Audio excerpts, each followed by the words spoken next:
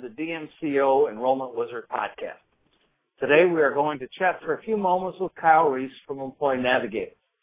Thus far in our podcast, we have touched on general product offerings and our enrollment options and philosophies with Brad Kogan and Kevin Gregory. As you may recall, DMCO uses Employee Navigator exclusively as our digital admin solution. Kyle heads up the business development unit at Employee Navigator. Thanks for joining us today, Kyle.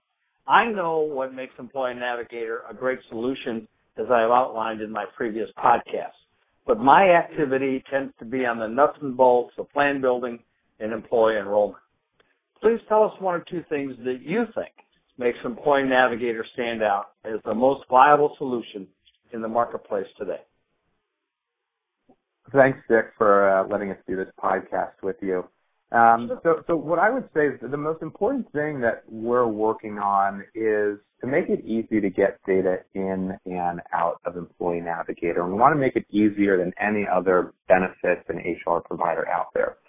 So we spend a lot of our time in the back end of our system making it easier to do things like get data to payroll companies or to TPAs and most importantly to insurance carriers.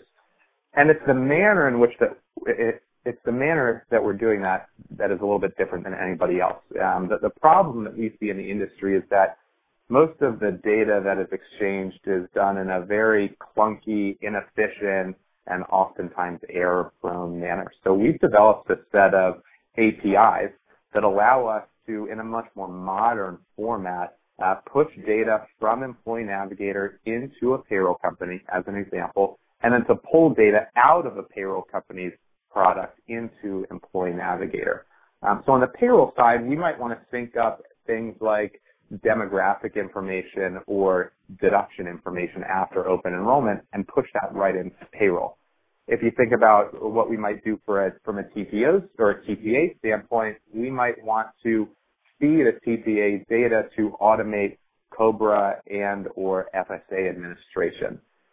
Both of those pale in comparison to the importance of making it easy to get data to an insurance carrier.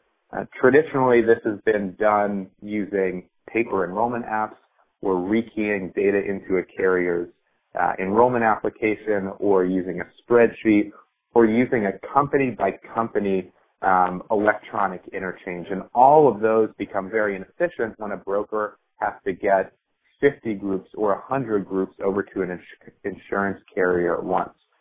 So what we're working on is a tool that allows us to wrap up all of the elections that are occurring on Employee Navigator across thousands of companies and send that insurance carrier one big modern file with all of those elections at once, as opposed to setting up individual file feeds for every single company that needs to have data sent over to an insurance carrier.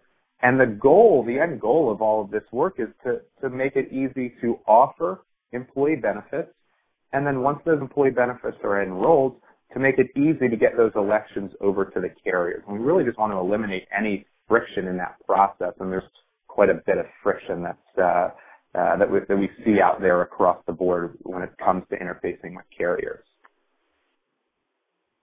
Excellent. I guess just a couple of quick questions, Kyle, to follow up.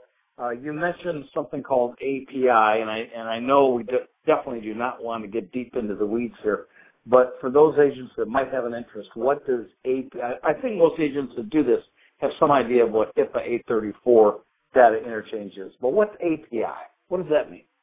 So API stands for Application Programming Interface. I would, if we were to relate it to what a HIPAA 834 file is, a HIPAA 834 file is really just a file. It's like a really, really complex Excel sheet, although it's so complex that no human can actually read it if you were putting your eyes on it. An API is a way for two different applications to talk to each other in real time. And so to use just a practical example, let's say that we have Employee Navigator and we have a payroll company. If both of those applications have APIs, it's kind of like there's a voice inside of Employee Navigator that's yelling to a payroll company saying, hey, we have some changes that we need to send you. And in real time, the little man, if you will, inside the payroll system is yelling back saying, thanks for letting me know, let me come get those changes.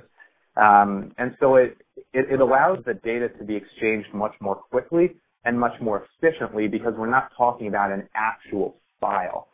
It's connecting the back doors of each of these two applications together. Got it. Well, let me say as one who's been trying to successfully use 834 files for 18 years, your solution promises to be just a wonderful opportunity to really truly get into the 21st century. And I'll just point out to any agents that are listening to this podcast that have had all the headaches with HIPAA 834 that this Employee Navigator solution is yet one more reason why we think it is definitely the very best solution out there today. So thanks again, Kyle, for your time. I appreciate it very much. Your insights are very welcome, and we look forward to down the road having another little conversation if that fits your schedule. Well, we appreciate you letting us join you today as well. Thank you. Thanks, Kyle. Bye for now.